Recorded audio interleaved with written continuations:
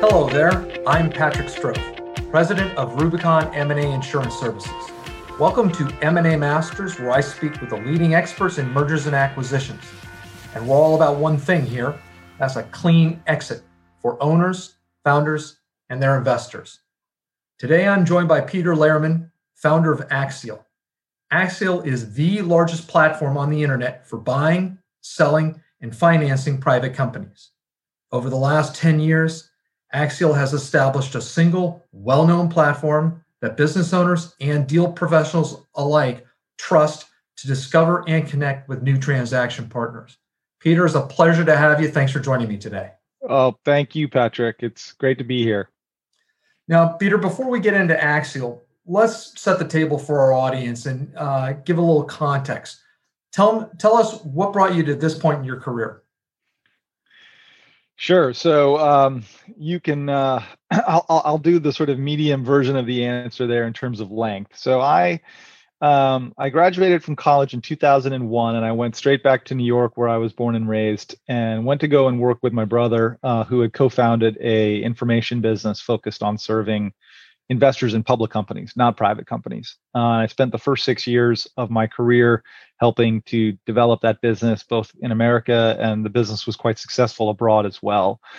Over those 6 years, almost all of my time was spent developing information-based services and products for investors in public companies. And then I went off to business school, and I was lucky enough to get a sort of year-round and summer internship working for a private equity firm, investing in lower middle market businesses. And after spending the first 6 years of my career focused on building information products and information tools to help investors in public companies make better decisions, I was just amazed by how little information there was on privately held companies. And you had all the same sort of cast of characters, highly sophisticated investors and investment bankers and all these, people, investing in public companies. You had the same kinds of people largely investing in private companies, but just a radically different sort of information infrastructure available for those transactions to be facilitated. And that did really strike me. And so when I graduated from Stanford for grad school, to make a somewhat long story short, I basically jumped into the deep end and began to build what is now Axial. So, 6 years in the public markets, appreciating how investors use information there, and then a few months in private equity when I was back in school, made it really clear that there was an opportunity to build a much better information infrastructure for investors in private companies. And I think at the end of the day, that's really what Axial is all about, is improving the quality of the information flow between buyers and sellers.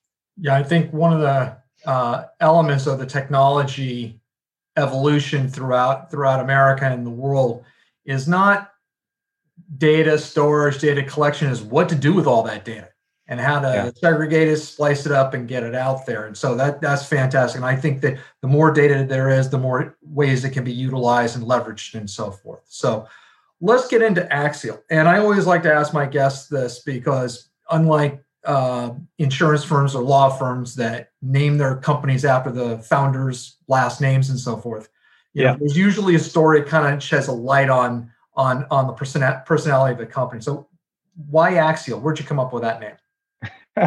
So I labored pretty hard over this name. There were a few things that I was trying to accomplish, and there's a funny story that I can tell as part of this too. So there were a couple of things that I wanted to accomplish. The first was I wanted to spend very little money on a domain name, and it's hard to do that, actually. Like, a lot of good domains are like already taken, and they're really expensive, or you can't get them.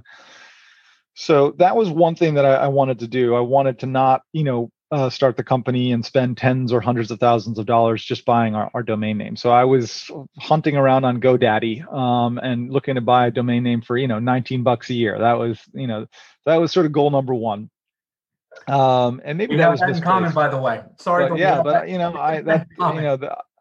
there's a lot of value in a good domain name, but I just couldn't get comfortable spending a lot of money on it. So that was one thing. The second thing that I had thought about, and then I guess I had read about, in some startup article or something from grad school, was, sometimes the name of a company can just be sort of unfairly advantaged just because it comes really early in the alphabet. Right. So as I was coming up with my list of names for for the business, I did have a little bit of a predisposition to try and find something that I thought would start with an A or a B or something like that. And it really does turn out, if you look at the way that an index or a category or a list of sponsors at a ACG conference or something like that, very often it kind of is like alphabetized, right? Wow. And so if you have an A or a B or something early in the alphabet, you kind of get a little bit of unfair visibility. So that was rattling around in my head as I was thinking about it. Obviously, the specifics of Axial ultimately really resonated with me. So the word axial has a couple of different meanings. There's a medical meaning for axial, but the one that was actually much more interesting to me, and the one that kind of persuaded me to try and pursue a domain name and a company built around it, is there was a philosophical and religious age called the Axial Age. And that age refers to the period in the history of the world when some of the most profound and some of the most significant religions began to sort of take hold. So Confucianism, Christianity, lots of different religions became developed during this period called the Axial Age. And so the Axial Age is often sort of thought about as this period when, men and women and civilization began to sort of learn about right and wrong and reason and virtue and good and bad. And it was like this period where men sort of came out of the caves and became, more enlightened, right, and filled with more information and more knowledge.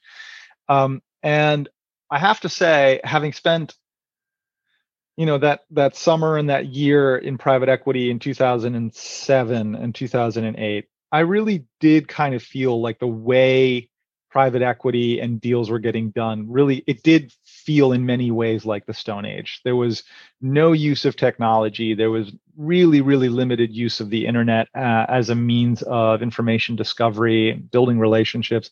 It just sort of felt like, private equity, for all of its sophistication, was just completely behind in terms of embracing technology, information, and just the dawn of the internet as a way to transform their work.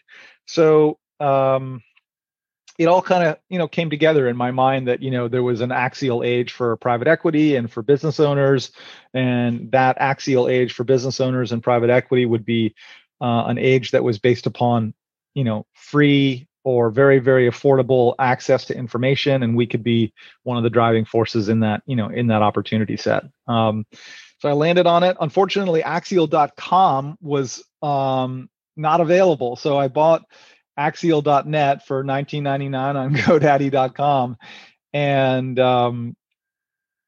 Axial.com eluded the company until actually just last year. We finally locked up the Axial.com domain after a multi-year negotiation, and there's a funny story behind that too. So, well, and you're tackling an area when you talk about private equity, particularly in the lower middle market, when it comes to information. 5-6 years ago, they were in the Stone Age, because it was almost as if they were an exclusive club. And if you ever wanted to identify a private equity firm, let alone team members on the firm or contact details, they kept that so restricted. It was as if, hey, you can't reach us unless we know who you are, which becomes a challenge if you're out there in the marketplace. I mean, you don't want to be the best kept secret in a market if you want to grow. So, I mean, that was pretty daunting when you started doing that back then. It would have been easier to go look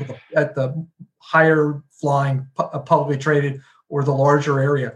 Why? Because you have a focus with the lower middle market, both in terms of companies that are target companies looking for a buyer, as well as private equity or financiers in the lower middle market. Why Yeah. that focus? So I think that the reason that we chose the lower middle market was not in any way accidental. I think the lower middle market has a level of dynamism to it that makes it a market where solving the information problems that plague buyers and sellers, make it harder for buyers and sellers to find one another, to be found by one another, to assess one another as counterparties and partners. There's a lot of problems and challenges that are, I think, much more unique to the lower middle market than to really any other sort of, quote unquote category of private capital markets. So by contrast, the venture capital community still remains highly concentrated in Silicon Valley, New York, Boston, and now increasingly, Austin, Texas, and maybe one or two other areas. You can get your hands around a great amount of that community quite quickly. It's geographically concentrated. The super large cap private equity community, right? It's, they all have headquarters between 40th and 60th Street in Manhattan, right? And they have offices around the world, but there's not that many multi-billion-dollar private equity firms out there. When you go into the lower middle market, everything changes. There are literally tens of thousands of active buyers between the private equity community, the portfolio companies that are owned by the lower middle market private equity community. I think that there's about 10,000 private equity backed portfolio companies in the lower middle market now. Wow. So in addition to all of the funds, then there's a whole nother just huge range of acquisitive privately held companies that are owned by those funds. And then you have, folks like J2, where you interviewed the folks from J2 the other week, and they're, a Fortune 500 and a strategic buyer. So all of that sort of fragmentation, all of the dynamism of people entering and exiting the market, that's what makes it very, very hard, I think, for buyers to find sellers at the right points in time on the right opportunities, and for sellers to find buyers the right points in time on the right opportunities. In addition, people tend to age out or succeed out of the lower middle market. So, as you get bigger and bigger as a corporate buyer or as a private equity buyer, you kind of have to put more and more money to work. And the easiest way to do that is to do bigger deals. So even most operators in the private equity market, in the lower middle market, if they're really successful, they actually almost grow out of it. And so as a result, you don't have a lot of people who sort of stay in the lower middle market forever. There's a natural exit and attrition out of the market because success means bigger fund sizes mean bigger check sizes, and then all of a sudden they've left and they've gone up market, and then a new crop of people come back in, right? So all of that sort of dynamism and all of that movement creates a really important information challenge for the market, and we try to solve that through the Axial platform.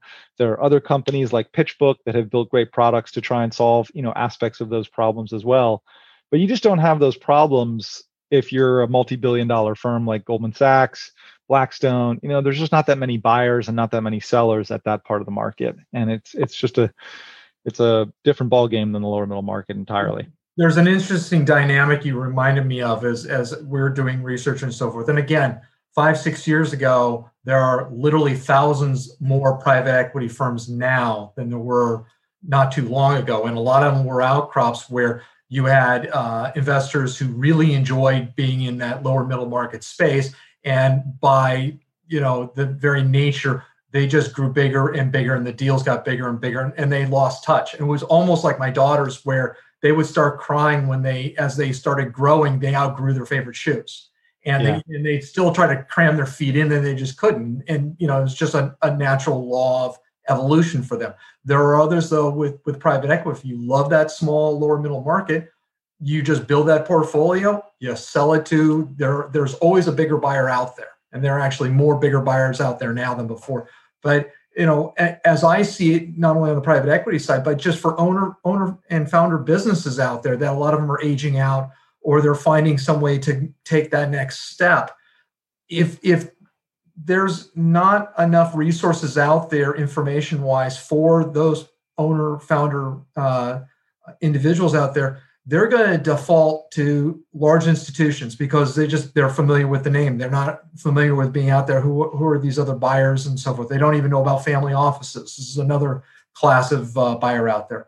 And so if they default to brand names or institutions, they run the risk of trying to transition their business with an organization that, for no fault of their own, these institutions overlook them. They're not as responsive.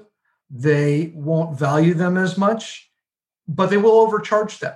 And, there are resources that can be brought to bear that are, fit to that lower middle market. And it's a vast, vast market. That's one thing that's very nice for, supply siders like me. I want to be in markets that are growing, not markets that are very limited. They may grow a bit, but, there are a lot of these out there that all need help. And so the more that we can bring information to bear on that group, that is important. That's why I have a passion for the lower middle market.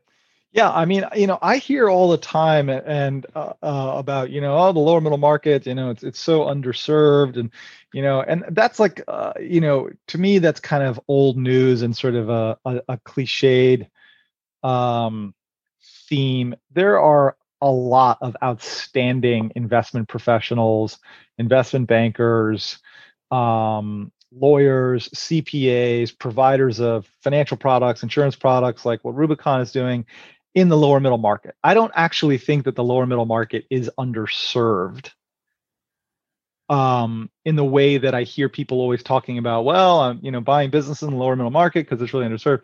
I think the real issue in the lower middle market, at least now, is not that it's underserved, it's that there's a huge diversity and array of different providers and partners that you can theoretically choose from, right? You can sell your business to a private equity firm. You can sell it to a permanent capital organization like J2. You can sell it to a strategic buyer. There are family offices in the market.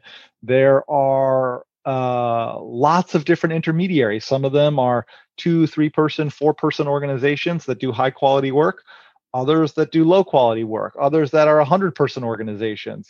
So I don't think it's underserved. I think it's well served. I just think it's very, very hard to, as a business owner, to know all of these people, to know how to sort of assess all of these potential partners to work with, and so I think that's actually the bigger challenge, right? It's not that there's not enough people serving the lower middle market. It's helping the owners and entrepreneurs navigate that huge list of choices, right? There's 1,000 private equity firms. Well, I mean, what am I going to do? Like, go to every single one of their websites. They all sound the same and say the same thing, right? So how am I really going to figure this out? And so that's what I think is actually the bigger challenge. It's not that they're underserved. It's that there's too much choice, and they need help slicing through those choices by getting their hands on good information and good resources. So that's a little bit of my sort of like devil's advocate argument to what is sort of the cliched chatter on how the lower middle market is underserved. I think it's really well served. I just think it's a lot of different operators down here. I mean, one other thing I was going to say, just to your prior question, in the lower middle market, it's the only part of the sort of private equity sort of quote unquote market where you truly have these like individual business buyers who are buying, owning, and operating businesses for their own account. We on the Axial platform serve a set of clients who are buying businesses. They're not raising outside capital. They are not a family office. They are a person. They are an entrepreneur, and they own and operate a small portfolio of SMBs, small and medium-sized businesses. They buy it with their own capital. They buy it with a combination of bank financing and their own capital.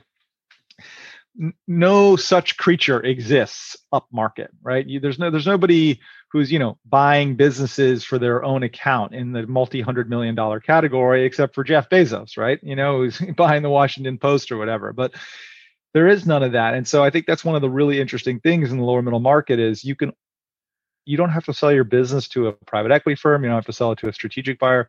There are actual entrepreneurs in the lower middle market who have made a career buying businesses for their own account. They're not a fund. They're not anything. They're a person just like you are. And that kind of buyer just doesn't exist in any other sort of part of the private market. So the lower middle market is just so unique because it's just got all of this sort of dynamism and diversity and different ways to skin the cat. Yeah, I didn't realize, because I've been chanting that same thing, underserved market and so forth. I think it's almost like they're getting an overabundance of choice, and Yeah. and they're almost just like stuck with too many choices, and it can feed into, okay, well, where do we go? Information overload and choice overload and so forth. But Yeah. Axial brings a solution to that. So let's talk about, because a great segue into, because Axial isn't just Axial. There's the Axial, that's the online platform, but then you've also got the Axial network.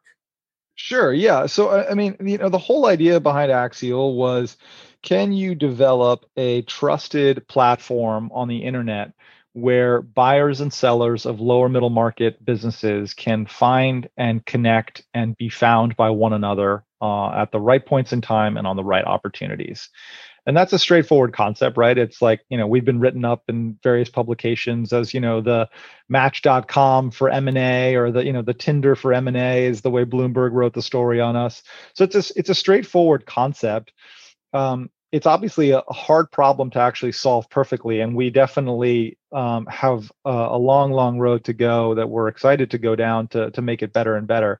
But the core functionality of the Axial platform allows for a owner of a business who's looking to raise capital or sell to, either on his or her own behalf or through a trusted intermediary who they have hired on their behalf, to go onto the Axial platform, to confidentially upload a bunch of information on the business and the transaction that they're looking to execute, and to do that in total secrecy, as if you're sort of like, you have like a one-way mirror on the market of buyers.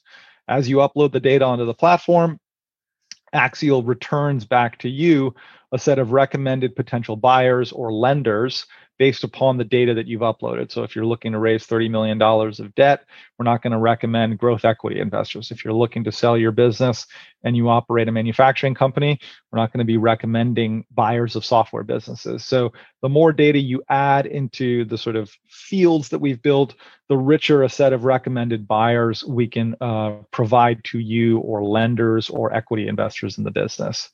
And it's at that point that the business owner, who is deciding, okay, who do I want to engage as part of this process, gets to sort of have that one-way mirror. It's kind of like, the lineups when you're in prison, where like the person goes and looks and, sort of points, but you don't get to see who they are. They're behind a one-way mirror. That's basically the tool set that we give to the investment banker and to his or her client.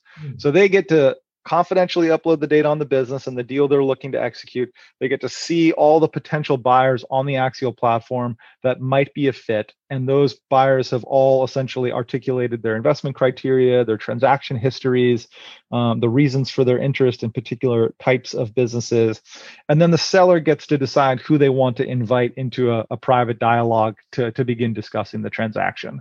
So that's basically what the business does again and again and again and again for different sellers and for different buyers, is enable those kinds of introductions and those kinds of customized conversations to happen at a scale that we think didn't happen and couldn't happen before something like Axial.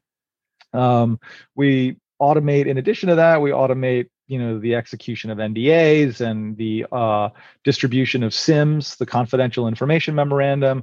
So we've used software to automate, I think, a lot of the more busy, drudgery-oriented admin work of an analyst or associate investment banker, and let the bankers and the deal team sort of focus on more valuable, sort of more value-added interactions and more interesting work.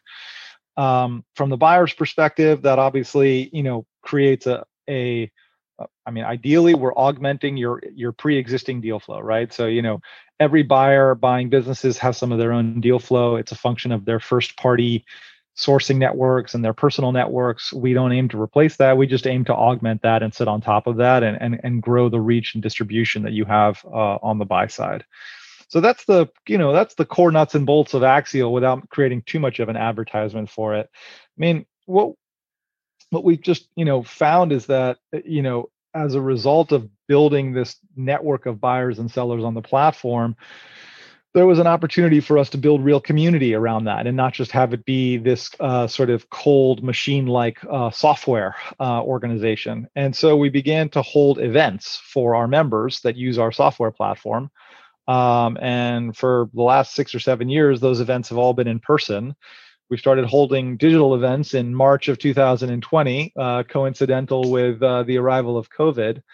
But what we've really found is that by creating an environment where both digital and in-person events can happen among and between our members, it's just kind of like the yin and yang for the business. The software platform enables a lot of scale, a lot of productivity, a lot of automation, solves a lot of problems for the members on the buy side and the sell side.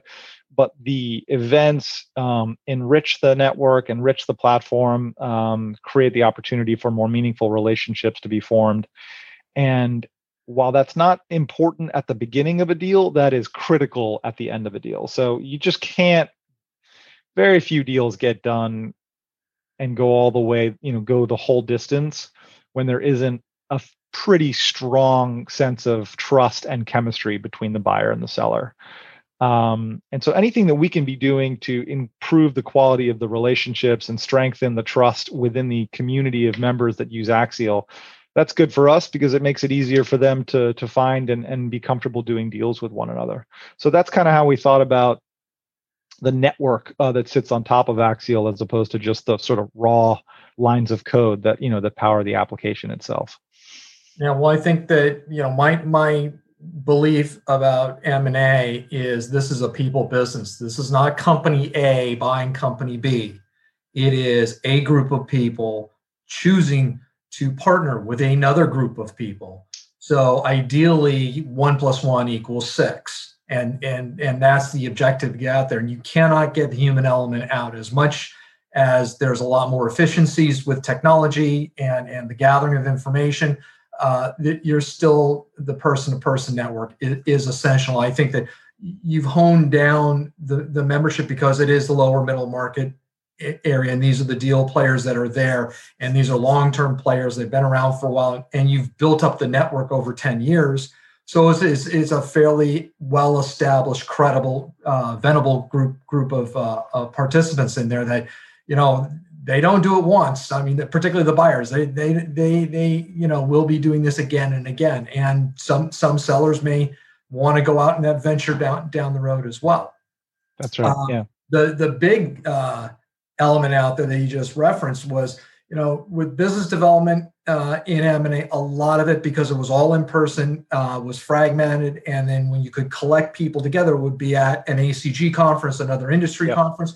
And that's where, for me, it was a real challenge just trying to track down private equity managing directors there, or either at conferences or at shows or out on the road and so forth.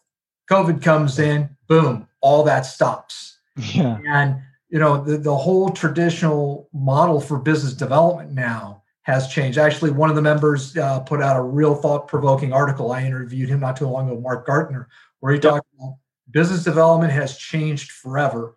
And there are organizations like yours that at least, you may not close something from beginning to end virtually, but you are getting, around second base by using the Axial network that does that. Why don't we talk about, how COVID has changed Axial and M&A in your realm?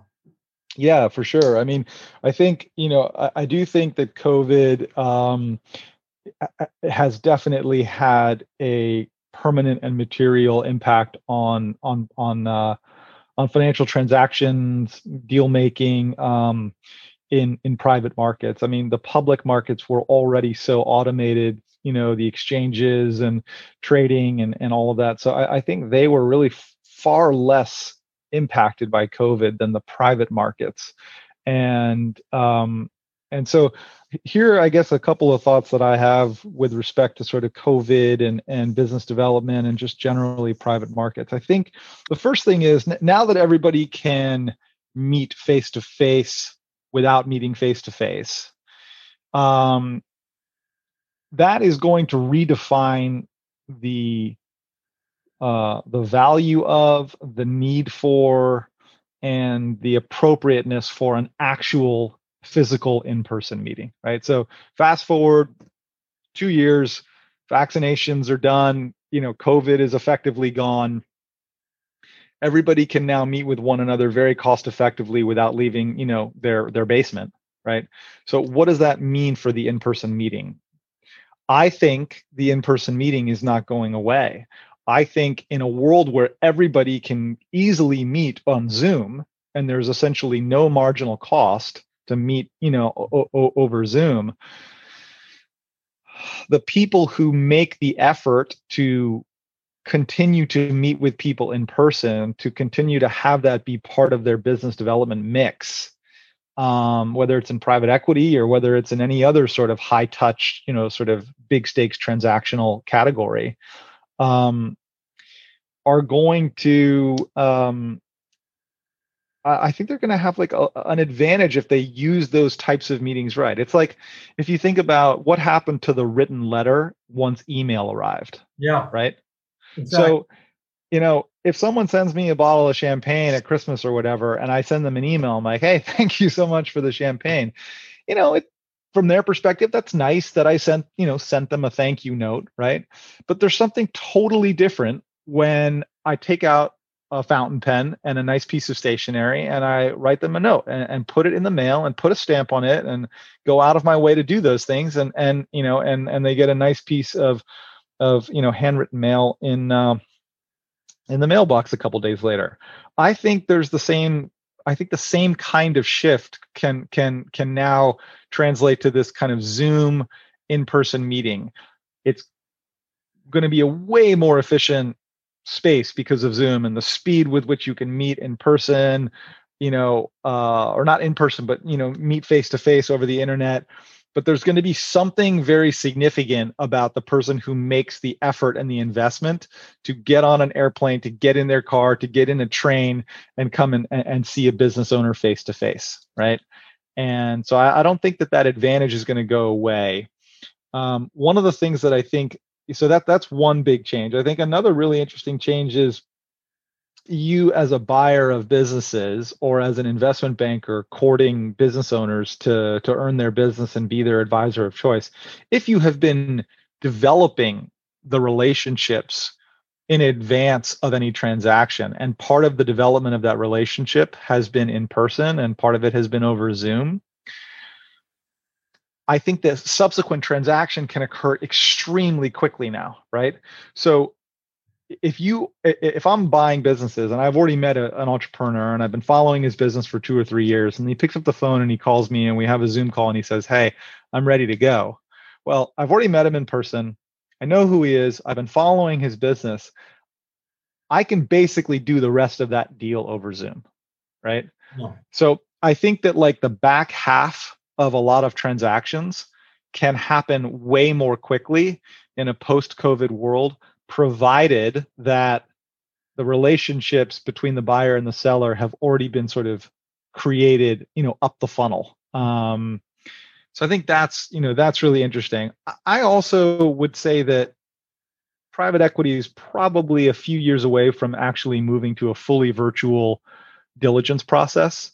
The venture capital community has already gotten there, and they tend to move more quickly for a number of good reasons than private equity, largely because they're not really ever doing control transactions. But it is totally common now in the venture capital world to meet an entrepreneur over Zoom and, write them a $10 million Series A or Series B check, 6 weeks later or 2-3 months later without having ever met them in person. That's happening all the time now in the venture capital category. I know that private equity still feels like they more or less can't quite fully do all of the M&A due diligence that they need to that way. But again, I would take the devil's advocate point of view here and say the efficiency of being able to do things like this, the quality of bandwidth, the quality of the technology, all this stuff, I just think that within 5 years, people are going to be capable of and comfortable doing full control buyouts with very, very limited in-person contact. You heard it here first. And you're going to just see competitive pressures force that, where I think that's right. As soon as one private equity firm says, hey, we're willing to do it all virtual, well, I mean, it's just a prisoner's dilemma at that point, right? Then everybody else has to sort of try and figure out how to do it too, right? So it only takes a few brave souls in private equity to say, hey, let's try and figure out how to really do basically all of this virtually. And in the course of figuring out how to do that, they have created a really interesting competitive advantage that allows them to move faster and close deals with shorter closing windows. And that's really compelling to bankers and to business owners. And then the whole rest of the market has to follow suit. So I really do think it will happen. I don't think it'll happen in 2021, but I do think it will happen before 2025 for sure. Well, this is a perfect segue when you talk about diligence and dealing with risk and so forth. I mean, you have to get over the first hurdle of just making sure that buyer and seller, there's a fit there, and then you move forward. Then you go through the whole diligence process, and there's risk with a lot of stuff, and both parties want to go ahead, and if they can't mitigate or limit the risk, they want to transfer it out. And so that brings me right over to probably one of the other big developments in M&A, and that's insuring deals through a product called rep and warranty insurance, where the seller reps, rather than being the personal liability of the sellers to the buyers financially for any breach of the seller reps, well, now we can just transfer that risk over to a third party, an insurance company with deeper pockets than both parties in most cases. And all of a sudden, seller gets clean exit. They don't have to worry. Buyer, if something does blow up, their risk is hedged. And it is something that's beneficial. They've gotten cheaper because the claims, they're there, but they're not huge monster claims that are driving up rates as in other things. And so It's become just a real efficient, elegant tool. I'm curious because this product wasn't really available for the lower middle market until about 24 months ago. It was reserved for the $100 million plus deals. Right. Tell me, with whatever experience that you've seen and you've drawn from your members, what have you heard about rep and warranty? Well, I have never been an M&A buyer of businesses in the lower middle market in the way that our clients are, but I have raised outside capital for Axial, and I remember very well the endless back and forth over reps and warranties as part of raising rounds of financing for Axial. So it's a huge deal. There's lots of deal-breaking moments that can emerge in the reps and warranties part of the negotiation. From my perspective, for that piece of risk in a transaction to become the focus of professional underwriters with very, very deep pockets, to transfer that risk away from the seller, that I'm sure the buyers still have to get comfortable with just the inherent risks of buying the business. But that is an incredibly good development, in my opinion, for the lower middle market and for capital markets for private companies, because it's hard to believe that doesn't increase the velocity with which capital can form around small and medium-sized businesses. If you can take a piece of risk and transfer it both away from the seller and also have the buyer have peace of mind, you've just taken a huge aspect of deal making that makes the deal longer, makes it slower, increases breakage risk, and you've taken all of that and you haven't farmed it out in some careless way, but you now just have a place where you can lay off that risk, and that allows the deals to proceed probably more quickly. I don't know how the insurance underwriters of rep and warranties go about their work. Are they doing that work fairly expeditiously? How fast can they diligence the reps and warranties that they're preparing to underwrite? Yeah, the misconception out there is that underwriters will perform a whole set of their own diligence when they're looking at a transaction. In Mhm. reality, what they do is they're relying exclusively or almost exclusively on the buyer's diligence. They want to Mhm. see what the buyer looked at. They look at the reps, then they just are going to be polling the buyer to say, show us your legal report, show us your HR report, show us financial reports. And if they're not audited now, they're flexible. Well, show us a quality of earnings report. Show us that you went and checked the boxes as much as possible. And Mhm. if we felt that you've done a thorough enough job, then we'll backstop you. It's completed in a matter of days. So the only thing that's been constraining on the insurance industry is more deals are getting quoted, and so more diligence reports have to be analyzed. And 5 years ago there were only 3 rep and warranty insurance companies. Now there's Right. over 20. I mean, I think that that's an incredible development for the lower middle market. I think for underwriting to happen in a handful of days, in many cases, that takes the rep and warranties risk, takes the tension that creates between the seller and the buyer, and creates a third party. I think the way we tend to look at for us at Axial, we're always trying to sort of figure out where's the friction in deal making in the Mhm. lower middle market, right? What is the source of friction? Because you know that's what's slowing down the pace and the velocity of transaction execution. That's what increases the likelihood of deals falling apart. So whenever an innovation arrives in the lower middle market that's decreasing the speed with, improving the speed with which deals can get done, figuring out ways to take risk and move it off the table or distribute it more efficiently, those, from our perspective, usually those are almost always very good things for the lower middle market. They're good for entrepreneurs, they're good for business owners, they're good for the economy. So it's great to hear that the reps and warranties market is growing in the lower middle market, and not just sort of for the big dogs north of $100 million. I mean, that's really exciting. Well, why don't we, because everybody's all had their appetites whetted for Axial. What do you give us a profile of an Axial member? So, I guess it's been so great to just serve the diversity of member types that we've served.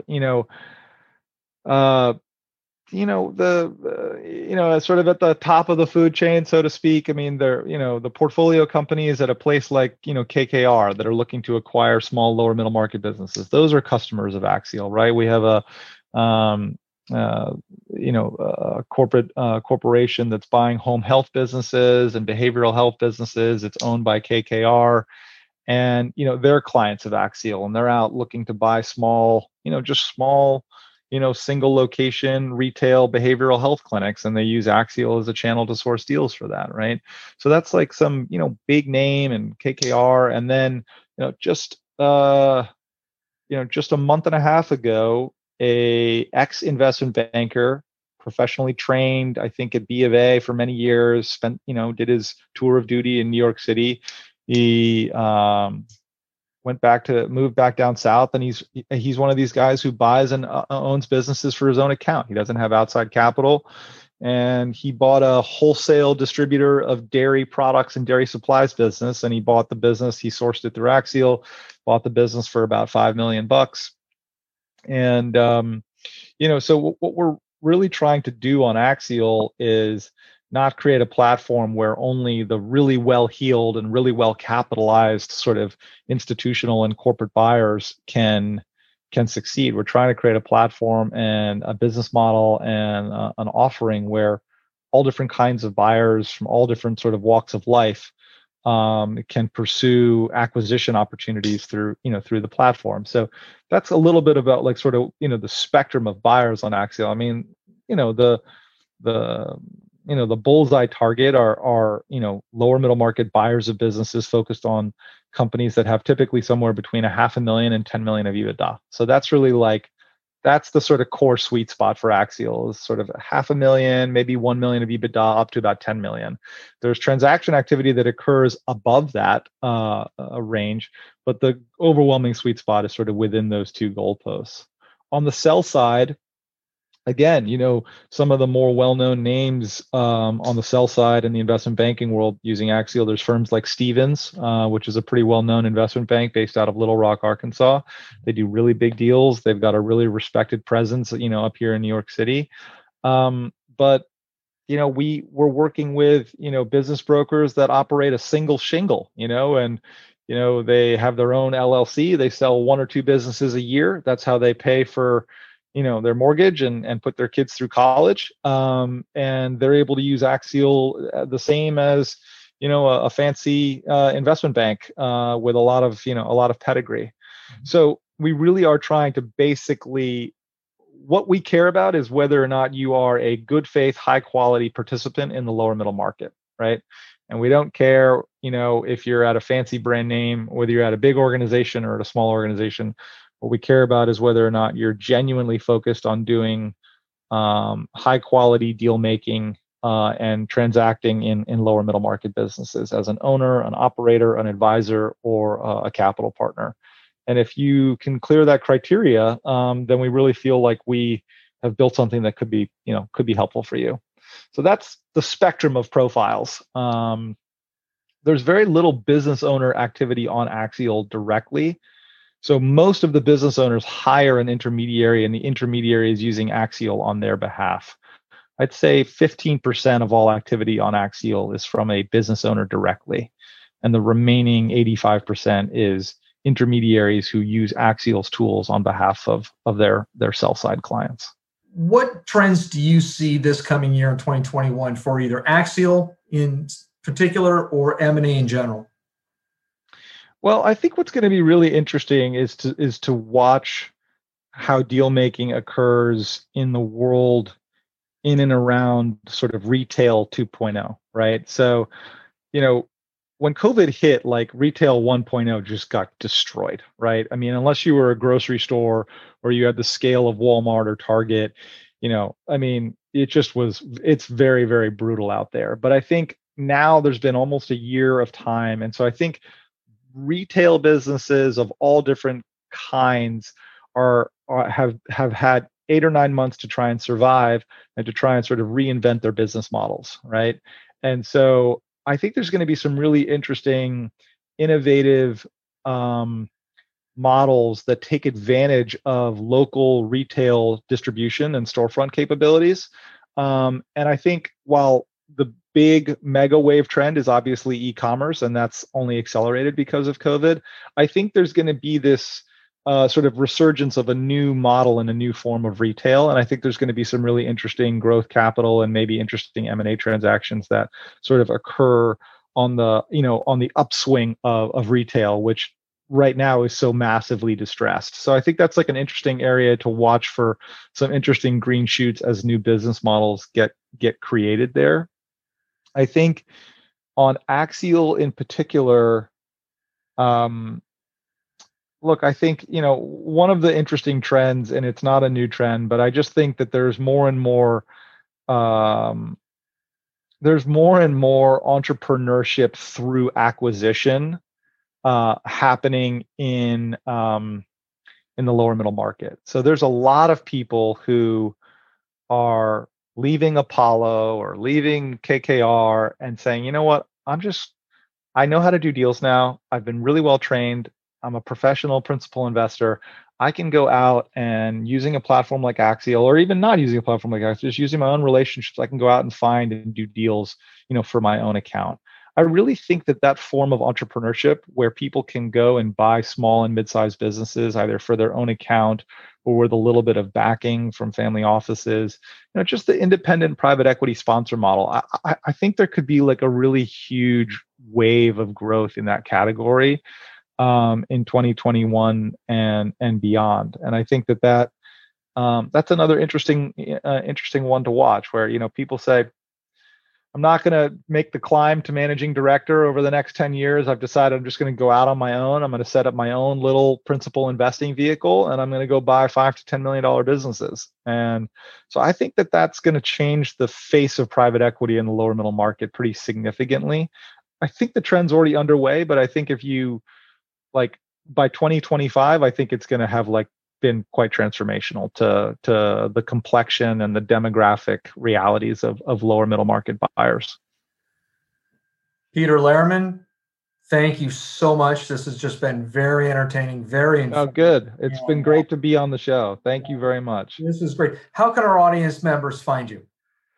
Well, I'm available to anybody anytime via my email address, peter@axial.net. The website is www.axial.net, and it's also now axial.com, which is great. So either one of those will take you to our website. And it's free to get started on Axial. So we have subscription-based offerings, but we also have offerings that are free to get started. So anybody can get underway for free on Axial on the buy side or the sell side.